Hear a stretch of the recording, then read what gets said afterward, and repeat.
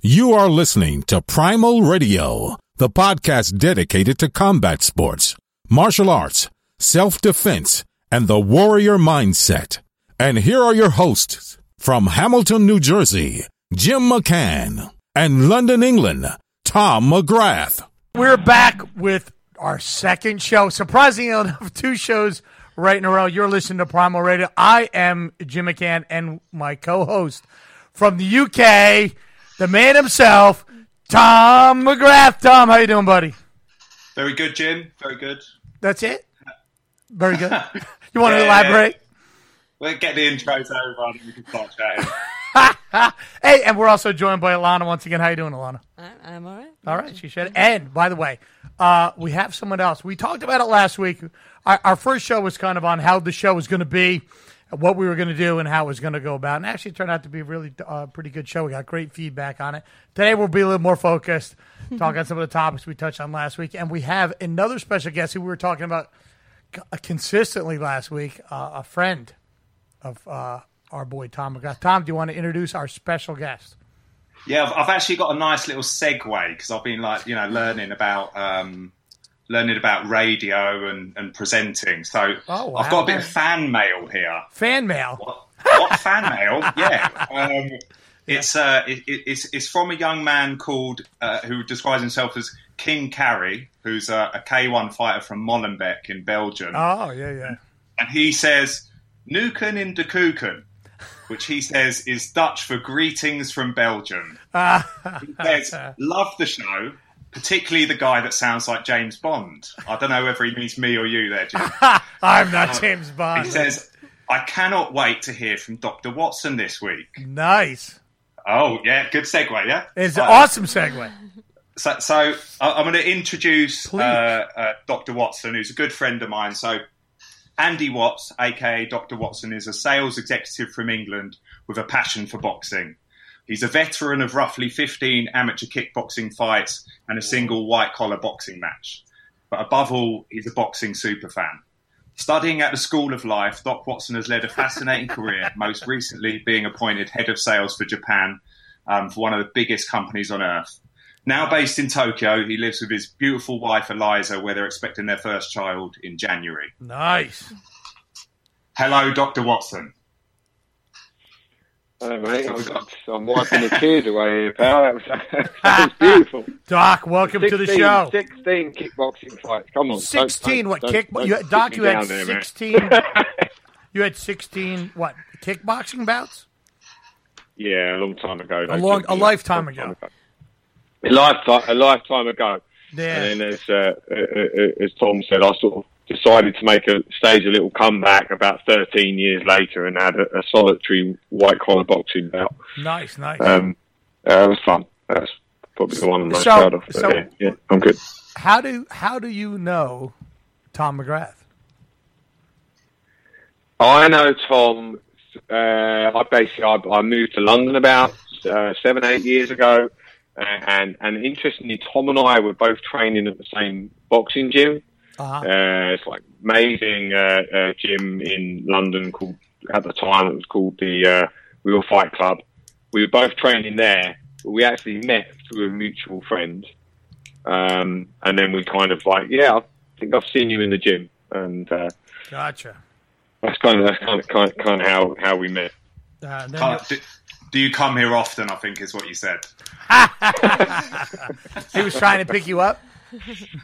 Yeah, probably. Probably. After a couple Guinness, who knows what might happen. I try not to help myself. Yeah. Right, we try not to talk about that. But anyway, so Doc, your expertise is in boxing stuff. And so we're going to focus a little bit more on boxing today. And one of the things that I don't know if you're aware of in boxing, this week, Jake LaMotta died. Did you know that, Doc? I did hear that. Yeah.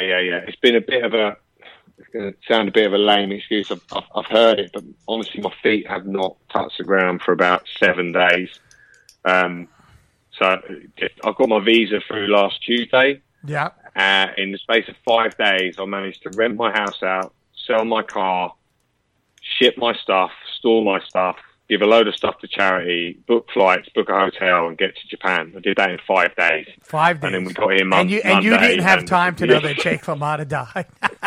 So I kind of read the headline, but I haven't really. I got you. You know. Well, just since we were talking about boxing, yeah. with Jake LaMotta, in here, he was really this generation, or actually the one prior, is that the movie The Raging Bull with Robert De Niro. Yeah, and LaMotta was a tough guy. 83 and 19 with 4 draws. He had 106 bouts. He was mostly well known for the movie, but hence fighting Sugar Ray Robinson, who's arguably the greatest boxer of all time, and beating him one time. I think one time they fought maybe Doc, if you know better, that they fought twice within, I think, a week or two. 2 weeks. Was it 2 weeks? Yep. There were 6 bouts. 6 bouts, so one was within 2 weeks, and that would never happen in these days. But he had passed away, and he was from the Bronx, and will be fondly remembered for in the boxing community. He kind of just passed with all the crazy news in the world going on. Kind of just passed it by. But anyway, I think I fought Ray Robinson like 4 times or something. I think you did what? Is that right? I think you fought like Sugar Ray Robinson 3 or 4 times. I think 6 times actually. 6. That's nuts, right? Mm-hmm. It's crazy, right? Mm-hmm. 6 times, including the St. Valentine's Day Massacre, which was what? In Chicago. Let's see. Was that, 50... Help me out here, guys. 51? No, it was 40. Actually, it was 46. Pick a year. It doesn't matter. It was February 14th. February 14th. Yeah, there you go. But, and he won one of the fights anyway. And then his big claim to fame there is that he never went down. And despite, if you get a chance to watch, all those fights are on YouTube if you're an old boxing fan, and you can check them out. And, but anyway, one of the terms, I'm going to bring it up, which is kind of weird. And you may or may not have heard this, but if you watch some of these old boxing footage from the 50s and prior, the announcer would often use the term, and forgive me for this term, because is when a guy gets hit and get rocked, they would say, Tom McGrath's on Queer Street. Have you ever heard this term? I don't know why you needed to use me as an example there. Doc, have you heard that term? I have heard it, yeah. And it's true. I was watching something not long ago, and it was some old fight, and they're like, oh, McGrath, he's on Queer Street. When will he get off Queer Street? He's been on Queer Street for quite some time. I swear to God, it was a common term used. Obviously, today that guy would be fired, but it was a common term. But I just thought I'd bring that little side note in. And talk it just kind of makes you imagine a guy sort of camply wobbling around the ring, right? Because he can't get his legs together. Yeah. So that's where the term. Not very PC, but.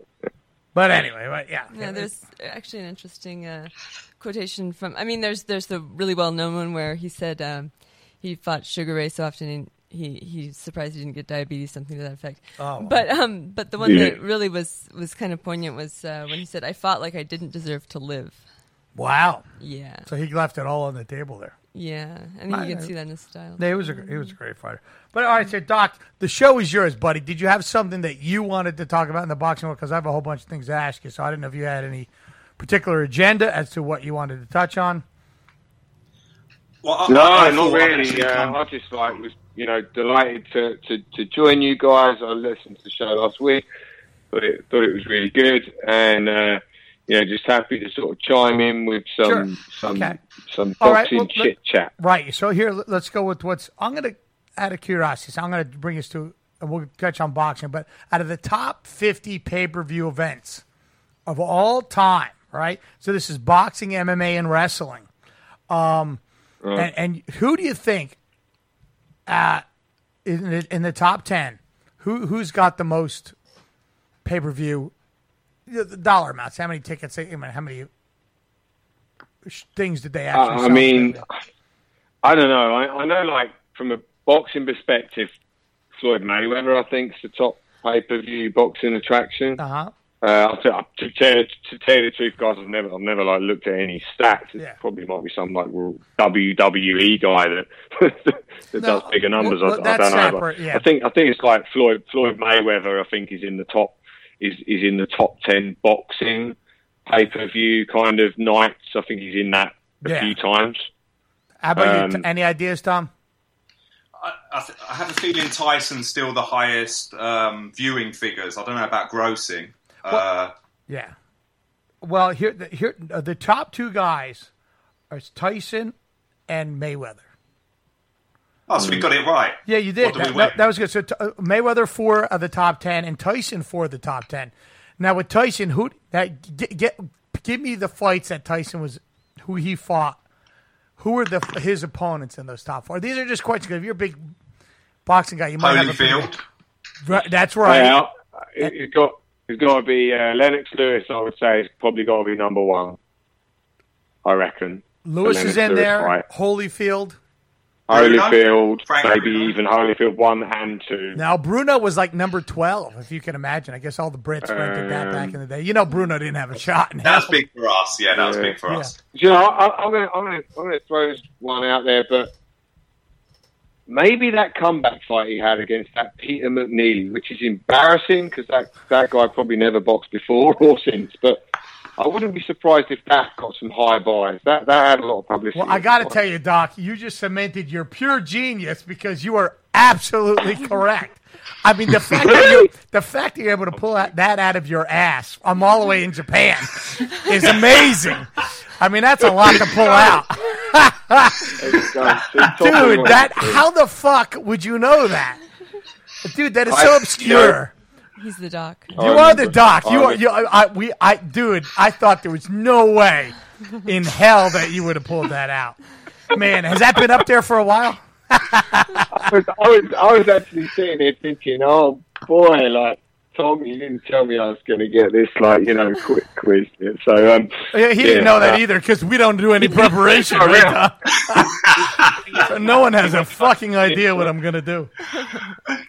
That was great. I mean, I swear to God, that was. I thought because when I read that, I was kind of shocked. But now that when I look back at it, it makes sense.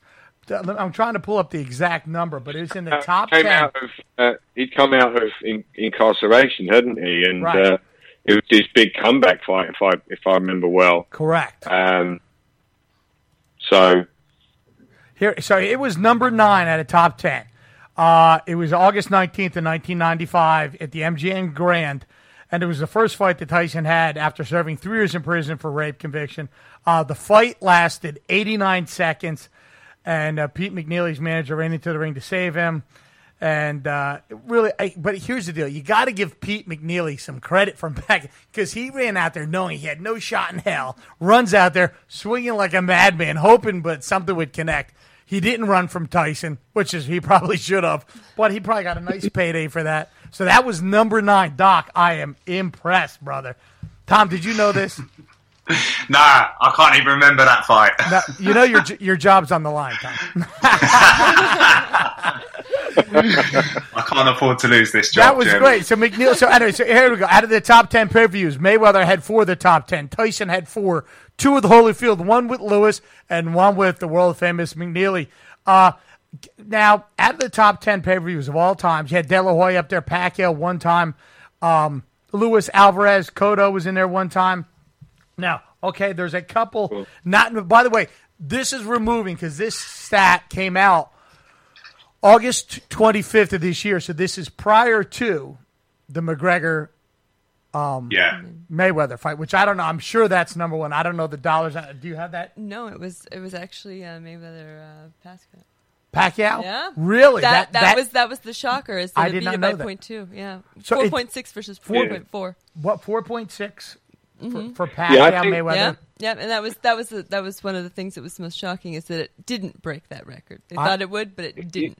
Wow. And that stat just came in, I'd say, about 24 hours ago. Maybe. Is that right? Yeah. So you're right. Here it is. So $4.6 million for the Mayweather Pacquiao, and you said 4.4 for Mayweather McGregor. Mm-hmm. That I'm shocked. I am shocked.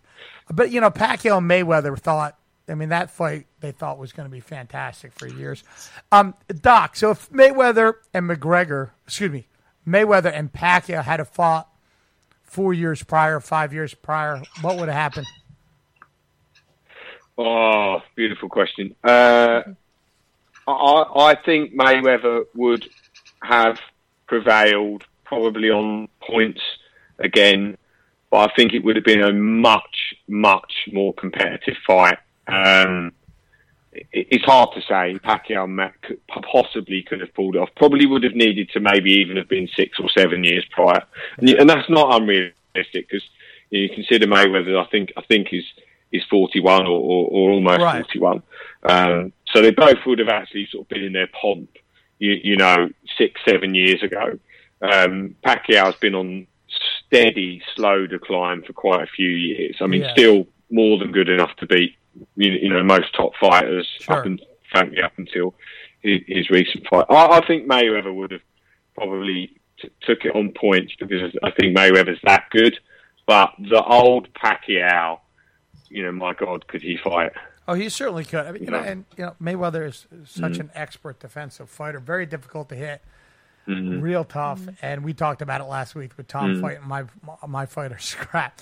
That style is difficult and very frustrating for a fighter coming forward, throwing punches, and you're having trouble hitting him and contacting, and that guy touching you every time you miss, or that they're just plain old not there. Because as a fighter, by the way, when you throw a punch and you miss, Tom is pretty good at this. And Tom, how tired do you get? Tom, how tired you get? You get tired much quicker. Yeah, it's like one of those video games with the energy bar going down. Yeah, it's just sapping your energy.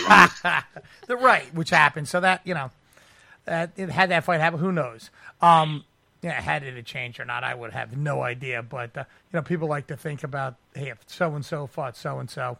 But anyway, going back to this list. I want to give you one more thing before we switch topics here. There were 2 MMA fights in the top 10. Actually, there were 3. And one will surprise you. So what do you think the MMA fights that made the top 10 pay-per-views? You definitely know what this is. McGregor Diaz. Right. 1 and 2. McGregor Mendes. No. That was the one I was at. I reckon the Hulk guy that came out of the wrestling, Lesnar. Massive white guy. Yeah, Brock Lesnar. Right. Well, Doc's good. So here's what it was. I just can't remember who he fought, but I'm a bit of a casual MMA fan, and my brother's into it a bit more than me. I'm a casual MMA fan, and I know that, like, for example, I'm embarrassed to say I've got some friends and family actually that are into the wrestling scene. They were going nuts over this guy when he went into MMA. Right. So I reckon he figures in it. You had McGregor and Diaz in their 2 fights, 1 and 2, were in the top 10 pay-per-views, and now they're signed for number 3, I believe, in December. Tom, I don't know. Do you know that day? I thought it was like December. I thought that wasn't confirmed. Oh, I thought it was, but it could be my mistake. Maybe you're correct. I know they're talking about it. So that obviously would be in that top 10 here. And Doc, what you're talking about is Lesnar, when he first appeared, he fought a guy named Frank Mir. Frank Mir is another pretty big dude. He's like 6'4", 260, which is much smaller than Lesnar. He ended up catching him in a toe hold in the first round. I believe it might have been the second, and finished him. But because Lesnar was just a massive dude. And then adding just wrestling, 9 of the top 50 pay-per-view events are WrestleManias. God. The fake wrestling, as they say. But I got to tell you, it's extraordinarily entertaining. So when I went to... I want to know what a toe hold is. What's that? A toe hold.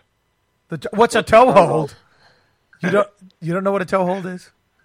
No, I mean, I sort of know like an arm bar and a leg bar. Okay, so I'm... but not a toe hold. Right. So essentially, here's what happens. I grab your foot, maybe from the side. I grab your toes, and I put my hand in like a figure 4 position. I bend my arms together, I squeeze it, and I shove your toes up your ass. That is essentially a toe hold. That's how I teach it, right, Tom? Yeah, that's exactly how you do it. Yeah. Elegance, grace, efficiency. That's it. But yeah, right. So with that WrestleMania, I don't know if you guys ever been to it. I went to a WrestleMania. I've been a wrestling fan my whole life. I've had George Animal Steel and Jimmy Valiant on the radio show when we were back in the air before. The WrestleManias, or the professional wrestling, is a huge, huge sport, or sports entertainment, as they say. I went to WrestleMania at Giant Stadium, or whatever they call it now, in Rutherford, New Jersey. It was a couple years back. I think there was 97,000 people. The stadium was oversold. tickets I had were $400 a piece. I went with my son, and I had a friend and his son. Parking was $35. You walk in, it was outside. You walk in, they had these huge booths with everything from mock-up title belts and dolls and T-shirts. And, I bought my son a T-shirt and who knows, something else. I bought a sweatshirt because I was cold. It was outside. It's like 60 degrees. At the end of the day, it was like $1,000, for everything. Now, the interesting thing about this is there are guys there who will buy not these little plastic title belts from Toys R Us, but they buy like real belts, right? They sell for like $400 at the concession stand, so to speak. And these guys with these big beer guts and have it strapped over the shoulder with a Budweiser in their hand, walking around the stadium. I don't know, man. It's a different culture, but I know Vince McMahon's doing something right, and I'm not. So I hope to be Vince McMahon one day, but anyway, it was some kind of event, but it was pretty spectacular. And the UFC is kind of modeling some of its stuff after it because, hey, it's all about the money in the end, Mm-hmm. But, So, anyway, so that's it. But so, Doc, so tell me, on a side note, when you moved to Japan, why was it such a quick turnaround? Why 5 days? Well, I've known we were coming out here for a couple of months. So you waited until the last week to do all the stuff? Yeah. But you've got to get the visas and all this kind of malarkey. Yeah. And at the end of the day, you can kind of talk about I've got to rent my house, I've got to sell my car, I've got to do these things. But you can't really do it until you're going, until you've got those visas. And it just happens in my case that I've come out here to sort of manage a business that's in a bit of trouble, I suppose. And I felt like I couldn't leave the team waiting any longer.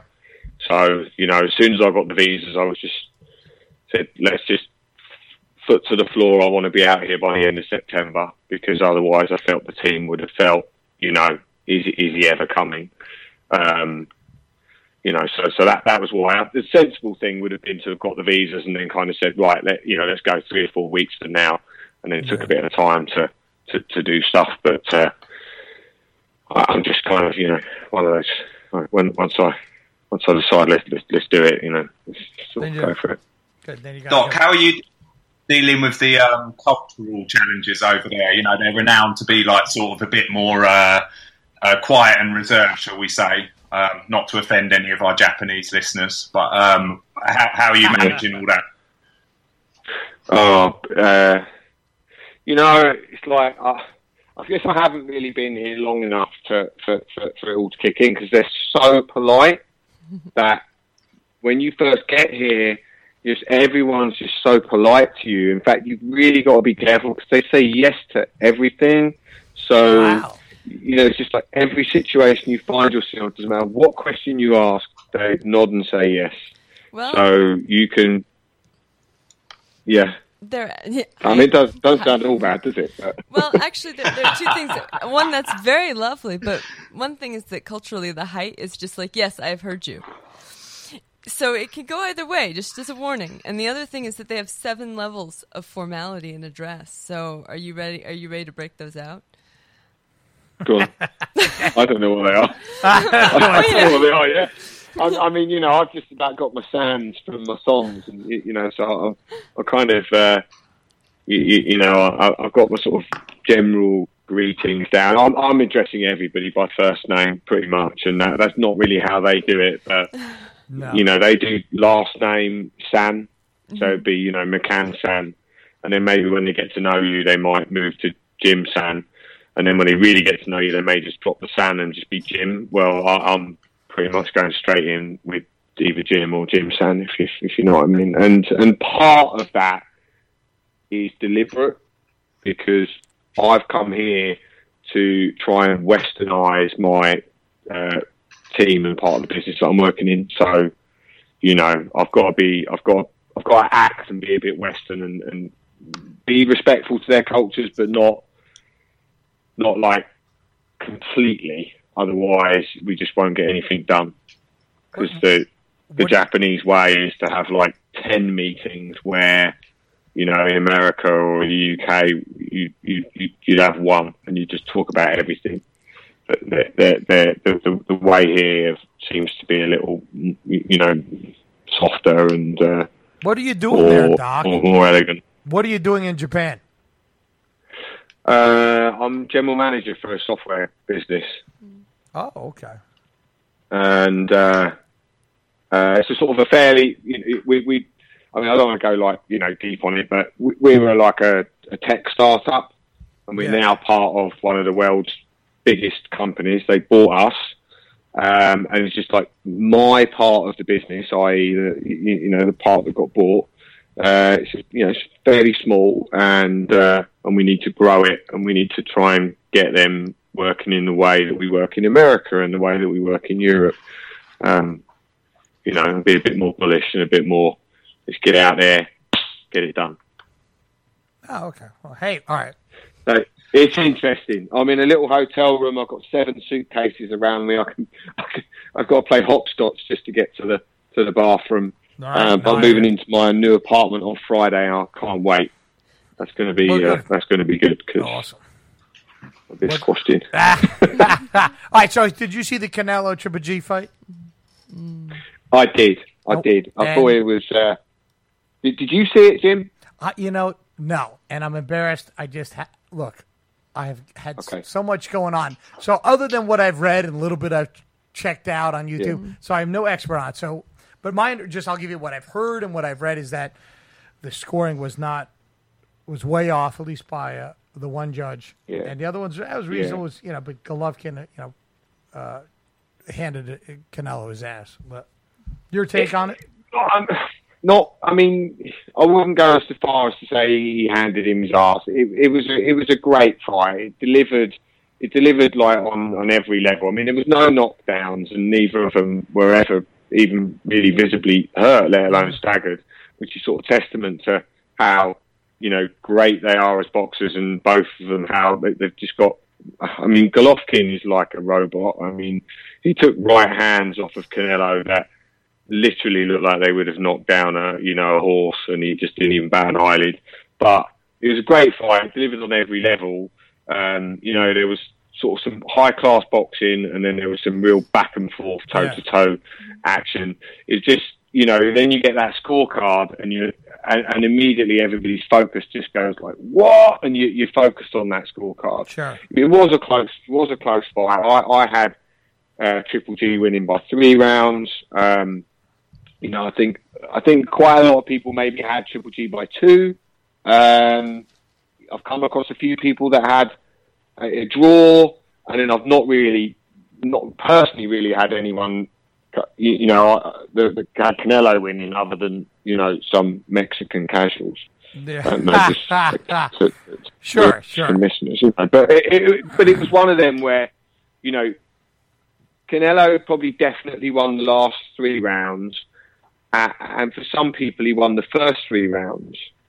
So, you have a draw there, right? Yeah, 6 sure. and 6.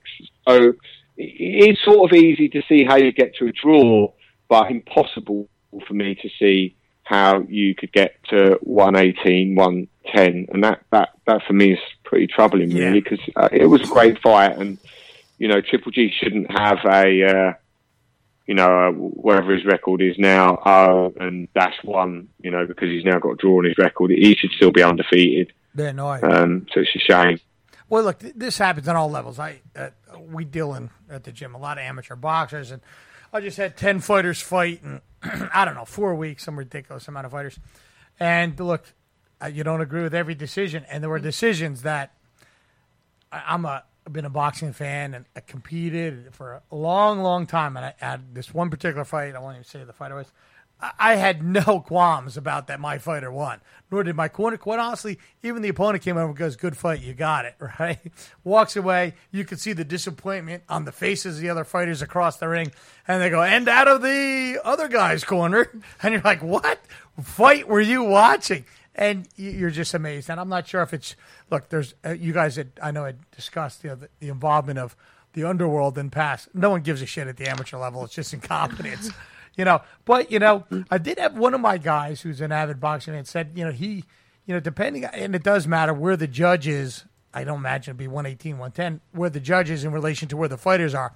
Where's their position? Where's most of the action going on? So that can certainly skew how the judges see things. That's why, by the way, when you tell an amateur fighter, I don't know if you were coached this way or not, Doc, but, get in the center of the ring, because if you're on the other side of the corner, if you're doing work, that judge on the far side of the ring might not see what you're doing, or at least clearly he or she might not know if those blows were landing or they weren't landing. So that does change. Definitely. Yeah, it does change. So you got to get in the center of the ring so they can see it. But anyway, bad decisions will always be a part of boxing. It will never change on any level for a whole host of reasons.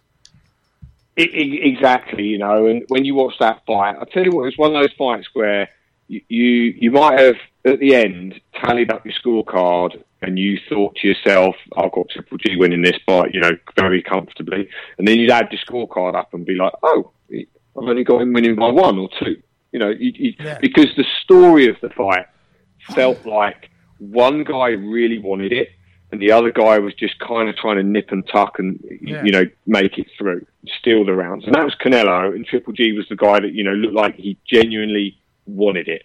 After it took him about 3 rounds to warm up, and then he just walked forward, tried to take centre of the ring, had Canelo on the ropes, cut the ring off like masterfully. Little step to the, little step to the right or step to the left, and suddenly he's got him back in the corner again. But then you had, Canelo threw some real beautiful eye-catching punches, combinations, the kind of combinations where you watch it and you think, I'd like to do that myself, if you shadow boxing or hitting the bag, nice stuff like that. So it was a bit of a, what you like, but I couldn't agree with you more, take the centre of the ring where everybody can see you and push the fight forward. And I think that's what, you tend to say in the amateur game, right? Be first. Right. Don't worry about what the other guy's doing. The fight. Sure.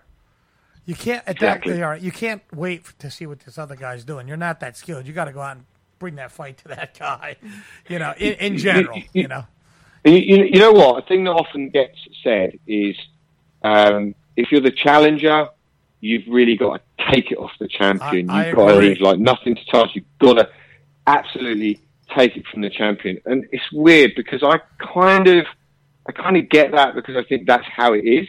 So I think if you are challenging for, either your away fight and you're challenging, you've got to go out there and absolutely take it away from the champion. But I also think that's not how it should be. The fight should just be judged on boxer A and boxer B, regardless of who's champion or not. Because if you think about, imagine like 2 11, 10-year-old kids in an amateur boxing match. One of them's like, in his hometown, and then the other one's travelled across state. Right. That's the kind of mentality that sees the away kid lose the fight when actually everybody knows he won. No and that's doubt. not fair, right? And exactly. And any coach or parent would be like, well, the away kid, he's only brought his mum and his dad and like one friend with him, but he deserves to get the win. But, on that mentality of, well, you're the away fighter or you're the challenger, you've got to destroy this guy for every minute of every round to get the nod. It's not really right, but unfortunately that kind of is how it is, right? And, Boxing News, one of like the, very respected boxing publications, they actually did an investigation into the judges before the fight. Because before the fight, they were like, we're so concerned that if this goes the distance, Canelo will get the nod. They did an investigation into judges before the fight. I mean, that tells you everything, right? Right, no doubt. Well, I was going to say there are actually 2 conversations going on here, both of which make it really, really difficult to try to kind of divine some stability in the scoring, right? And so one of them seems to be just all of the variables that kind of happened are just like inevitable, like, okay, location, just a number of things that you just cited, like home ground, whatever. Or even like where that person is in the ring. And then there's of course, there's the shady question of everything else that is very interested. For example, like with the Sugar Ray and Jake LaMotta. With LaMotta, there was also a notorious fight that was, what was it, in the 40s, where he basically agreed to to go down to take a dive. in order to fight for a championship. Sure, that used to happen. That happened a lot. But what I'm thinking of is, do you remember in the Brazil, the Olympics, the most recent Olympics with the Irish boxer? I was thinking of the kid from Newark. Oh, yes. And there are some decisions you were just speaking of that were patently just ridiculous. Yeah, exactly. And so, where do you draw the line between bad judging, corruption? Who knows? Okay. It's never going to change. You guys have no help then. Completely benighted. No. All right. You know, I have an idea, right? I think that because you say which side of the ring the judge is on. Maybe the action taking place is mostly taking place in the left side in one particular corner or whatever, and maybe one judge has got a skewed view and they don't have replays. I think the judges should wear wearables. These like new glasses that have got HD cameras in that capture it. Yeah. Somebody may well have looked into this and poo-pooed it for a good reason, but wouldn't it be great if we could watch a video where we saw exactly what Adelaide Bird saw, where we could see the fight from her vantage point Yeah, that'd be through kind the of ropes. interesting. Sure.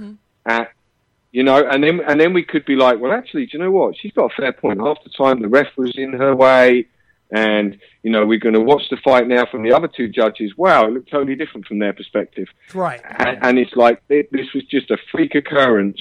Or you watch it back and go, nope, that's pretty consistent with what the rest of the world saw.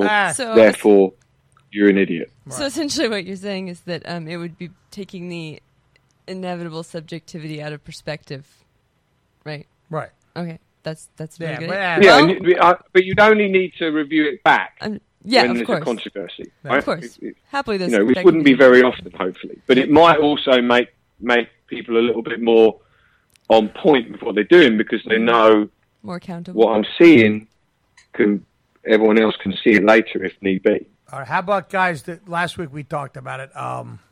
Joseph Parker versus Hughie Fury. Did you see that fight? Oh boy, I did. I watched it. And was it pathetic? You know what? It was strange because Hughie kind of to me shows so much promise. He's a tall, slim heavyweight. Sure. He's not a big heavyweight, but he's big enough, right? He towered over Parker. He moves like a middleweight. He boxes like a lot of the travelling boxers do. He actually boxes like a smaller guy. Does things that you don't normally see heavyweight boxers do. The travelling community boxers, a lot of them will watch, welterweights or middleweights. They see a particular move and they think, I like that. I'm going to try that myself. Whereas most heavyweights just, box in a different style, right? They box in a heavyweight style. It's a little different from how the lighter weights box. So in times, Hughie looked great, but there was just no malice in his work at all. He boxed more like a sparring partner, that was sort of, I just want to do enough, but I don't really want to hurt the guy. Wow. He was like rat-tat-tatting this jab out. There was nothing on it. It was just tapping Parker. Parker was coming forward. It looked to me, the quality of my, I watched it on a stream, and it wasn't the best. But Parker's punches, a lot of them were missing, but he was the aggressor. And I just think overall, it was kind of like, how do I give this round to Hughie when he's moving around and he's kind of looking nice? He's not doing enough. He's not really doing anything. It wasn't working enough, yeah. But there was 2 scores of 118, 110, and that was pretty ridiculous as well, to be honest. And were they fighting for a title or the WBO? They were. The WBO. Yeah, but it's a legit world title, right? It is. Parker's he's in the mix to fight. But how legitimate are those Joshua, guys? Wilder or someone. Right. I mean, isn't what happens often, especially back in a lifetime ago. I'm sure you remember when you had, the titles are split a bunch amongst 3 different champions from different parts of the world. They don't seem to fight each other, and as the time goes on, people care less and less. And then you get these guys who are substandard fighters fighting for titles that, it loses its value. Like it gets who gives a shit after a while, who's fighting I bet you this got almost no coverage anywhere. But that's interesting. It was actually a YouTube fight. Did you know that? It's a YouTube fight. YouTube pay-per-view. It was. What were you going to say? Well, no, I was going to say that this is interesting because, you're talking about one of the kind of a dissolution in boxing, right? Right. But one of the points that a lot of people have made about UFC and MMA stuff, we talked about this last week about MMA and its lack of prominence or coming into itself kind of slowly, a fringe thing, is that the idea was that the fighters were spread out all over the world. Right. So what's happening now when you have the UFC is that you're actually through social media, the very thing that's kind of splitting boxing, you're getting them coming together.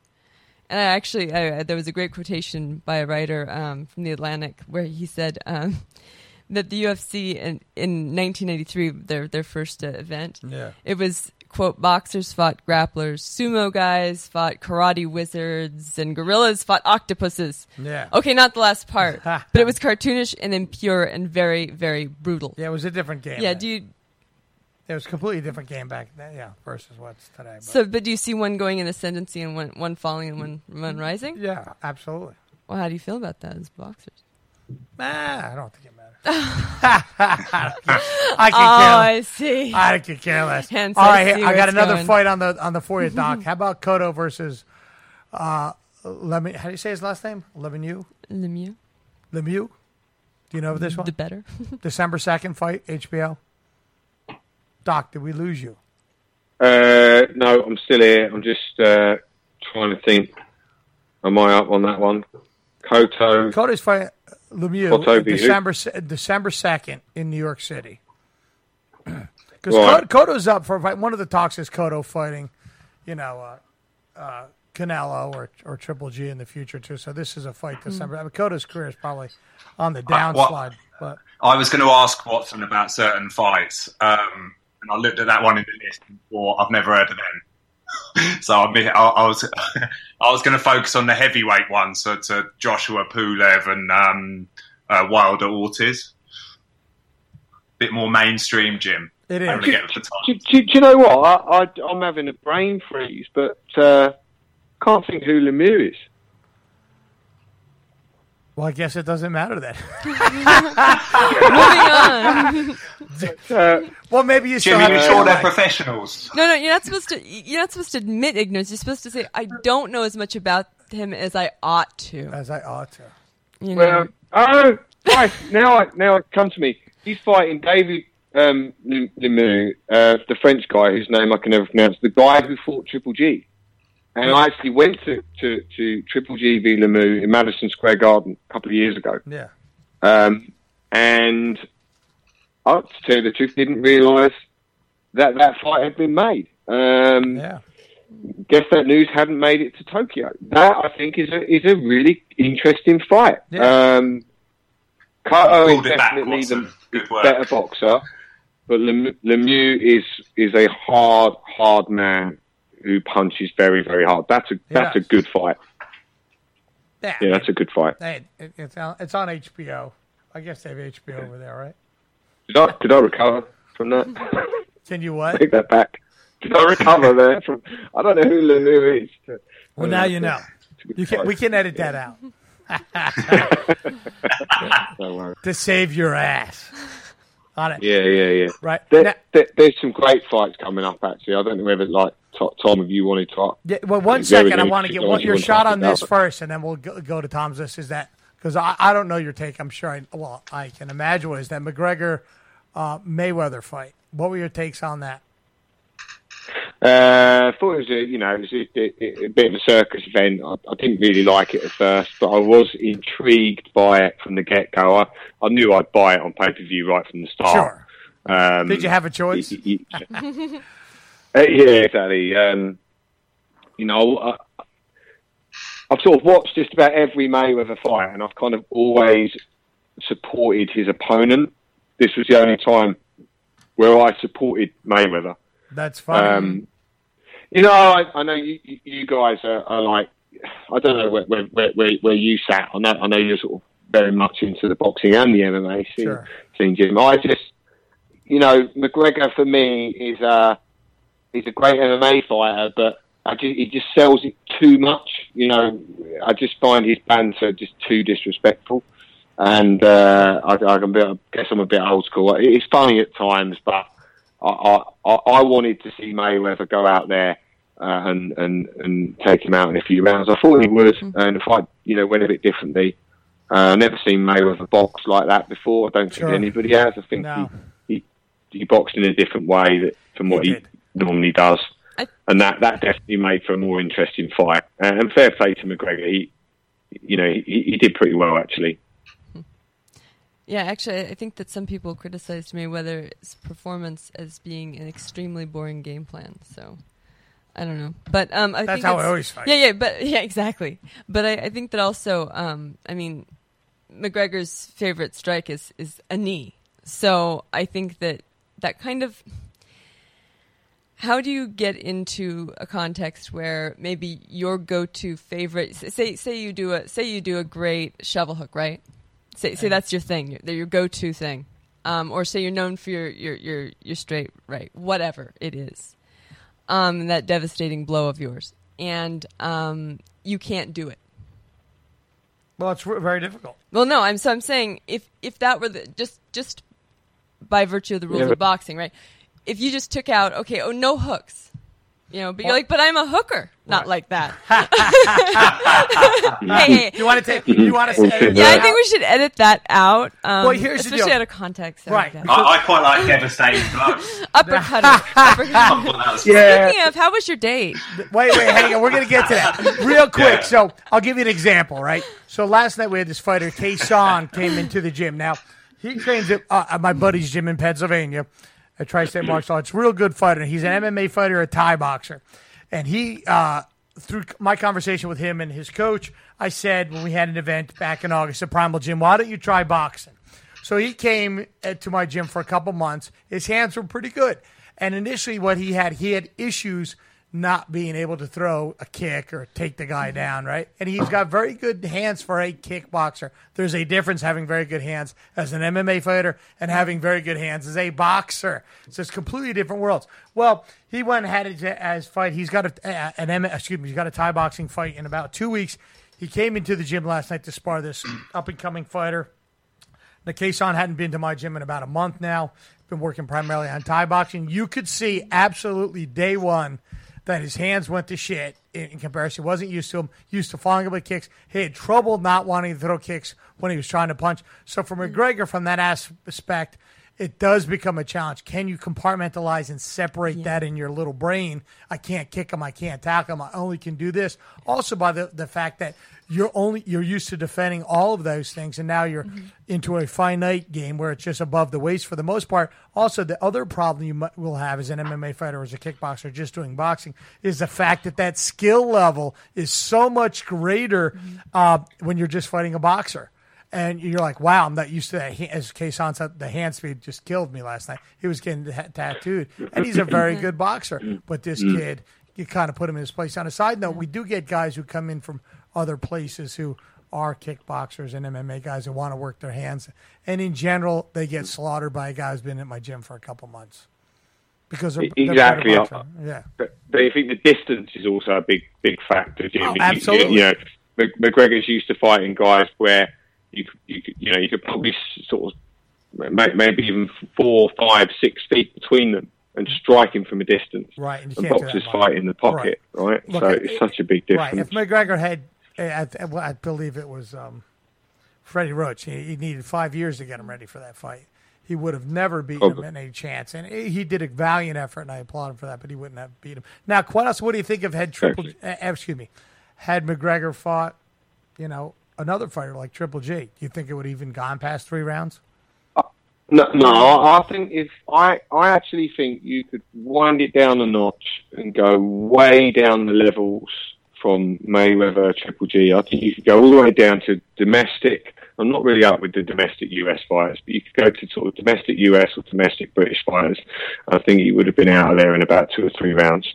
Because those guys would have boxed in a different way to Mayweather. They would have come out and the first punch or few punches that McGregor threw, they would have slipped and countered. And I've got no doubt about it. They would have counter-punched him very quick and then followed it up. But Mayweather fought in an odd kind of walking forward. It was a bit of an unusual style for Mayweather, right? Which I think it gave, not taking anything away from McGregor, but I think it gave McGregor a much better chance. Mayweather's not a big light middleweight anyway, so he was obviously a bit, I want to go out there and see what's what, make sure that, this guy doesn't punch like a mule like he says he does, that sort of thing. I think like a Triple G would have done him in probably inside a round, and as would have a Canelo, and then I think your average, decent domestic level fighter probably would have been 2 or 3 rounds. Because the reality is, in my opinion, say he took 5 years to get there, if he'd have gone on a proper, boxing journey of fighting his way up, I think we all know that he would have found his level, and his level would have been sort of somewhere sort of average domestic, and there's nothing wrong with that. No. He never would have got there. He never would have got that fight. Right. So got the fight based on who he is and what he's achieved in MMA, and fair play to him for that.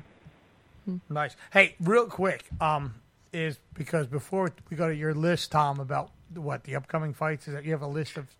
There's 2 big heavyweight fights I thought were worth talking about. You did? Yeah.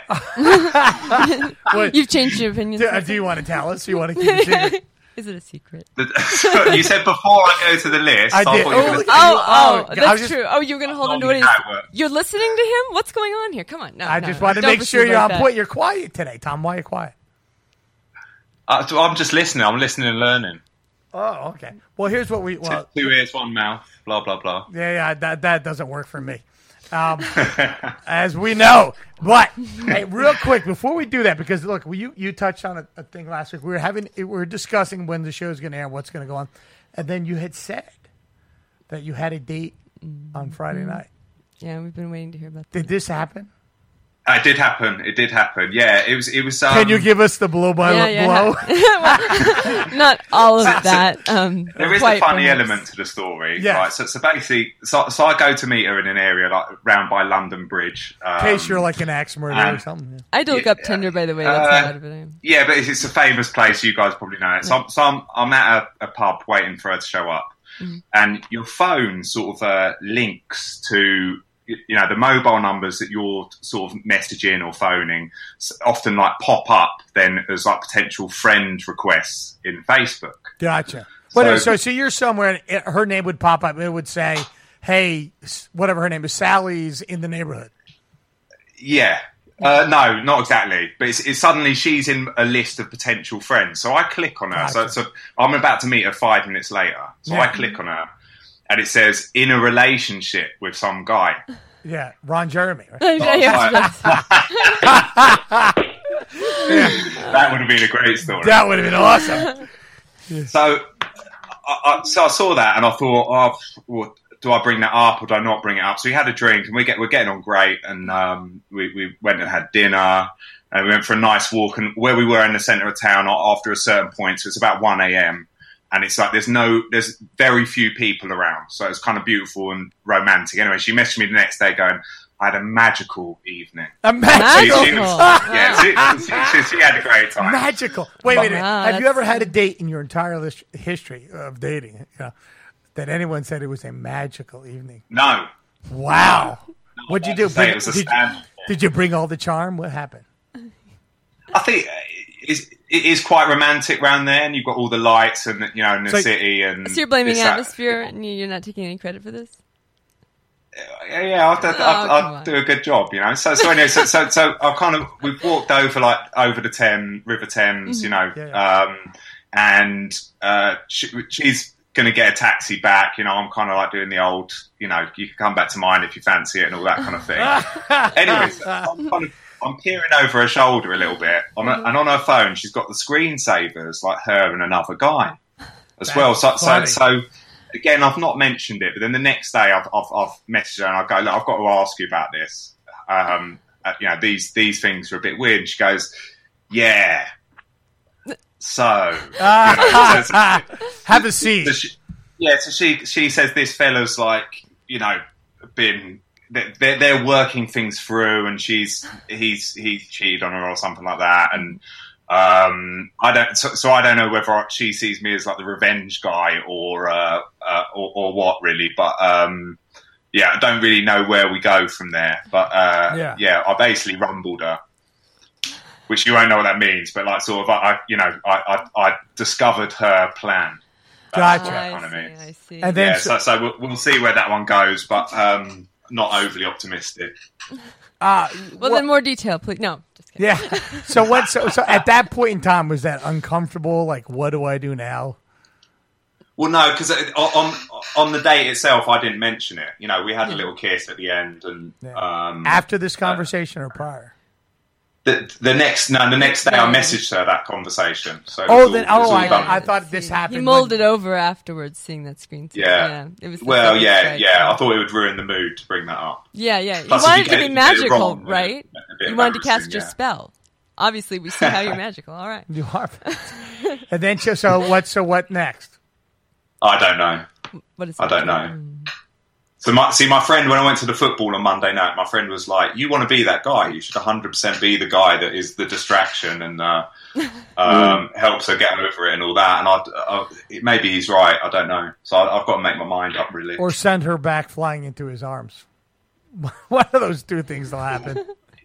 Yeah, the latter's probably more likely, to be fair. Yeah. Sounds like there's a couple of fun nights out there, Tom, at least, right? Right. So, That is excellent diagnosis, Doc. Yeah, I think you might be right. We'll see. It's the kind of thing, if I have a drink, it might seem like a great idea. Oh, like a booty call? Yeah. Hey, there you go. All right. Anyway, let's get back to the boxing. Wait. Before we do, I just have to say that all week I was under the misconception that I was really confused about how you could be meeting somebody on Tinder, because I thought that and Grindr were the same. Grindr's the gay one, isn't it? Yeah. Yes, it is. What the fuck is Grindr? And so I thought... It's like the gay version of Tinder. Yeah, so I was... Hey now! Yes, I was confused because I was like, well, I didn't get that impression from him. And yet so funny. I think that this is only for that. So I just wanted to let you know that all week there was great confusion. I mean, it was figured it out. Yeah, I figured it out. I hopefully used the word she.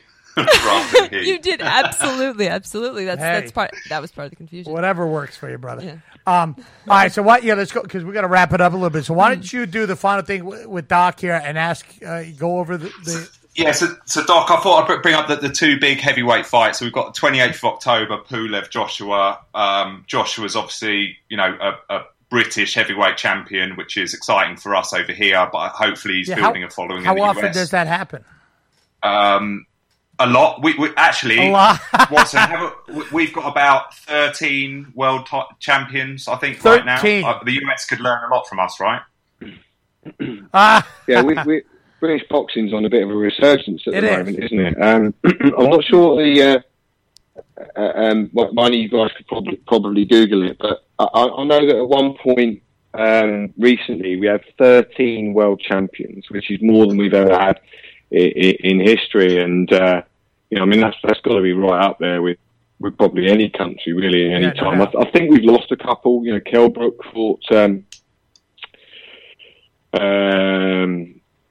I've forgotten his name, but guy from the US who beat Kell Brook, stopped him in the 11th round and took his belt. I think there might be one or two others, but yeah, we got really good stuff going on in the UK.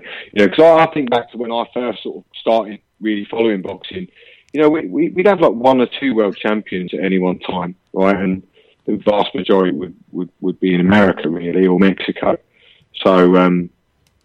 Good times in the UK for boxing at the moment. Real quick, because you're right, the UK is it's a phenomenal boxing country. But last week we were talking about the amateur boxing and how the Americans did not medal in the last Olympics, and really we got off the track. And I never answered that question. It was about, quite honestly, probably the British fighters, the amateur fighters in the UK and some parts of Europe have no boxing whatsoever. or to speak of or worth mentioning. It's probably that the fighters are better disciplined and better taught. As your point, Tom, you were talking about the money aspect. What every kid here wants to be Mayweather, not as disciplined in general. And there's a big movement to try to tighten that up because every kid wants to be. Look, it looks much cooler fighting like Floyd Mayweather than keeping your hands up and doing proper Olympic boxing style. But I don't know. I wanted to answer that. I'm glad that kind of got brought up. But that's in general what's happening. So Europe, the UK in particular, are having better. What's the word? Better. Well, from the get go, better trained fighters. You know, we overhauled the amateur boxing system in the UK. Got a big cash investment. I think it was about 5 or maybe it was 7. I'm not sure, but something like that. I think it was like just around the sort of 2012 Olympics, and we've now got these like real world class facilities up in Sheffield. We've got an ex-professional world super middleweight boxer called Richie Woodall that heads that up. And so the amateur boxing program in the UK now is like, one of the best in the world. So the guys are getting I suppose it's probably like it is anywhere. You've got your club level stuff, but then the guys that have got that talent and get spotted, they get put on like a fast track, and they're boxing internationally. They're getting the sparring. They're getting to do some sparring and work with the pros. They're traveling around Europe and the US and everything. So they're a lot better now. I think our boxers in Britain, amateur and pro, are better than they used to be. I'm not talking about the exceptions. You always got your Nigel Benns and your Barry McGuigans and your Lennox Lewises, but just generally speaking, the boxers that we've got, they're all our world champions and a bunch of others who are not world champion yet. They're really, really classy fighters now off the back of the amateur program. Perhaps that's why McGregor got where he did in terms of just boxing, right? I mean, to the Mayweather fight, right? Or are you going to McGregor's Irish? I know he is. I was about to ask. You're saying the UK, so I was going to say. Are you thinking? Well, I do understand that. I do. Thank you, though. But I appreciate it nonetheless. I did pass 7th grade geography a little bit. No. All right. So Scotland, Ireland. I mean, are you just discounting those? I was going to ask you earlier. Do they count in your British boxing? England or? Yeah, no, it's an English boxing stuff that I was talking about. Okay. Probably benefits the other countries, as Wales and Scotland and Ireland as well, because they probably get to compete with these guys. No doubt. But they're on a different so the United Kingdom's program, right? United. All right. So what's your next fight, Tom? So it's Joshua Pulev and Wilder Ortiz. So Wilder Ortiz is on the 4th of November, the weekend after. Obviously, another big heavyweight battle. I think both fights are quite good. I think at the end of the day, Pulev, great amateur, has that proper amateur pedigree. He's a very skillful boxer. But he was properly knocked out by Klitschko, and I expect Joshua to run through him in probably about 5 or 6 rounds. It's not disrespect to Pulev because he is good and he can probably compete quite well with all of the other boxers, but Joshua is a bit of an animal, and I think will be very confident coming off of that war that he had with Klitschko. I think he's too tall, too big, hits too hard, too fast. I can only really see Joshua, taking that, by a stoppage, 5-6 rounds personally. And then Wilder, Ortiz, that's an interesting one because that Ortiz, was a great amateur. He had over 300 amateur boxing matches and lost, I think, less than 10%. He was a really, really good amateur. But he's pretty old. I don't think anybody knows exactly how old he really is. A bit of a mystery, and he's a bit economical in his boxing. You might say a a bit lazy. Definitely, he possesses more skills than Wilder, but Wilder's tall. You know, I like it when Wilder throws those big looping amateurish punches. I'm not really a fan of the way that they're trying to turn him into a sort of a better boxer, if that makes sense. Just because I just don't think he's ever going to be a particularly good boxer. But the way he lets his hands go, it's very amateurish. But yeah, I've not been impressed by his footwork when I've seen him. But well, how do you stand up to that, right? You've got a guy who's whatever he is, 6'6", or you know, when he lets those hands go and he's kind of throwing these left hand, right hand haymakers. You have to be very composed and very skilled to be able to stand there, slip those, you know, and hit him straight down the pipe, which I think somebody like Joshua would do. But Ortiz, a little bit shorter at around 6'4". Like I say, I think he's pretty old. He's not that quick anymore. Skillful, yes. Experienced, absolutely. Got a chin like, you know, he's got like a heavyweight version of a Marvin Hagler chin, you know. So he's going to take some bombs off of Wilder, but I think Wilder probably can get through that fight. It's not an easy one because, you know, you never really know with Deontay Wilder, right? He can look a bit open and you know, in trouble at times, but then he usually finds that bomb or that bomb squad or whatever he calls it, you know, and gets them out of there. I think he probably takes it on points. Jim, I appreciate we're short on time, but maybe just before we wrap up, what's the level of interest like in Joshua and the heavyweight game over there at the moment? Joshua's massive in the UK. Oh yeah, he's not as big of a star over here, obviously, but the true boxing fans do think he's, you know, a phenomenal fighter. But it doesn't, you know, it's not there. They have to fight over here more often, you know, be a part of it.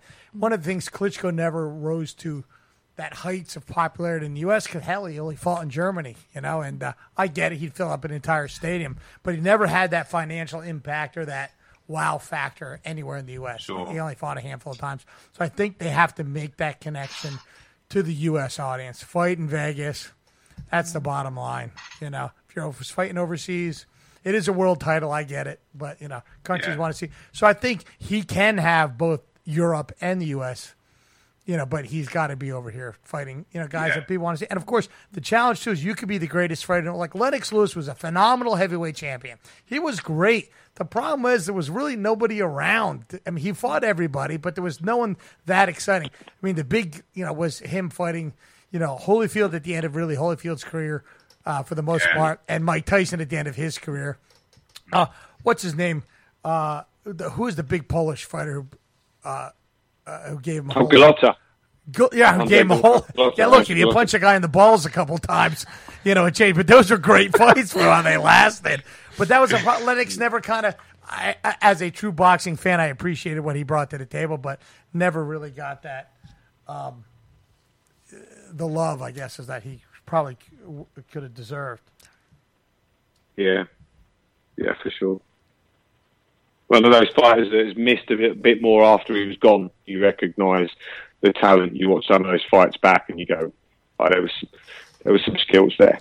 Yeah, but anyway, that's it. Hey, but here's what we got to do: is we're going to have to wrap it up. We ran out of time. We're going to. We'll be back next week. Now, here's Tom. Here's what we're doing: is we're going to not only broadcast the show at 9 p.m. Eastern Standard Time, but we will be broadcasting at 9 p.m. UK time. So they're going to be broadcast twice on Saturday night. So we are a 5-hour time difference away from London to New York, correct? Tom, that question is for you. Yeah, yeah. So it was so international now. It's tough. And we got Japan. It'll broadcast here at 4 p.m. on Saturday afternoon, which will be 9 p.m. in the UK, and then it'll broadcast again here at 9 p.m. on Eastern Standard Time. Does that work for you and your millions of fans? And your social calendar. I mean, what, Tom, is that right? That is so good. See, Tom, now you got to take out and say, oh, Yeah. That's funny. My radio show is on now. I'm not just magical, I'm mythical. It's pretty cool. It's pretty cool. I say I've listened to it a few times, and I'll keep working on it. I mean, what time's it going out in Japan? Because we've probably got quite a big following there now. Well, Japan will be Dr. Watson. Well, 4 in the morning in Japan. How far is Japan? What's the time? It's got to be 10 hours, 12 hours from New York. Like 13, I think, actually. 13. Well, shit. Like 8 hours ahead. Yeah, 8 hours ahead of the UK. Mm-hmm. So I might invite the office round my new apartment to have a radio party. You'll just have to listen in the morning the next day. That's karaoke party. The karaoke. But anyway. So, right, and then, Doc, what we're going to do is we're going to get in touch with you and try to get you on the show, obviously, and continue that boxing, format. Tom and I will talk about next week's guest, all right, and what we're going to do with that. Seeing it, we got cut off towards the end of the last show, and we were just about to discuss my fee. Oh, that's so funny. We have your there. Look. Did you not get the contract? Did you not read the fine print? Like in the bottom of a medicine bottle, if you take this, all these bad things will happen to you, but it'll help take care of your blood pressure. That's sort of what our contract is. But anyway, every week, Primal Radio, we will have interviews with top athletes, coaches, celebrities like Doc Watson, and entertainers, along with a reverent opinionated talk of the world we live in. We're listened to in over 170-plus countries. We'll be airing every week, 9 p.m. Eastern Standard Time and 9 p.m. UK time. Tom, did you want to promote anything? No, I could do with a new job. If So, Tom, if Tom's looking for a new gig, you can reach us at primaljimnj.com or hamiltonradio.net. Yeah, Doc, we need a jingle for it. The jingle, we're working on. Doc, did you want to promote anything?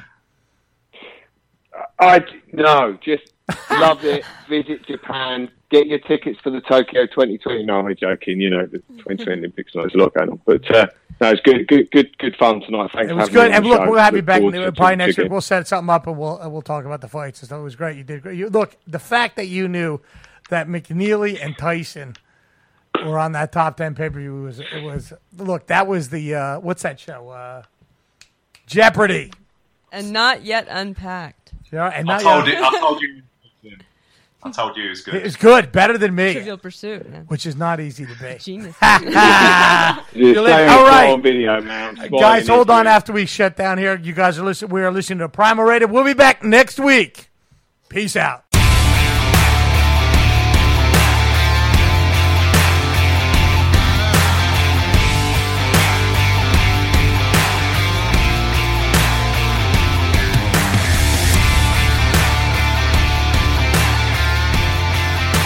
You have been listening to Primal Radio in association with Primal Gym and Primal Promotions. Primal Radio is available on all good podcast venues. To help us grow, please subscribe, like it, share it, and leave us a great review.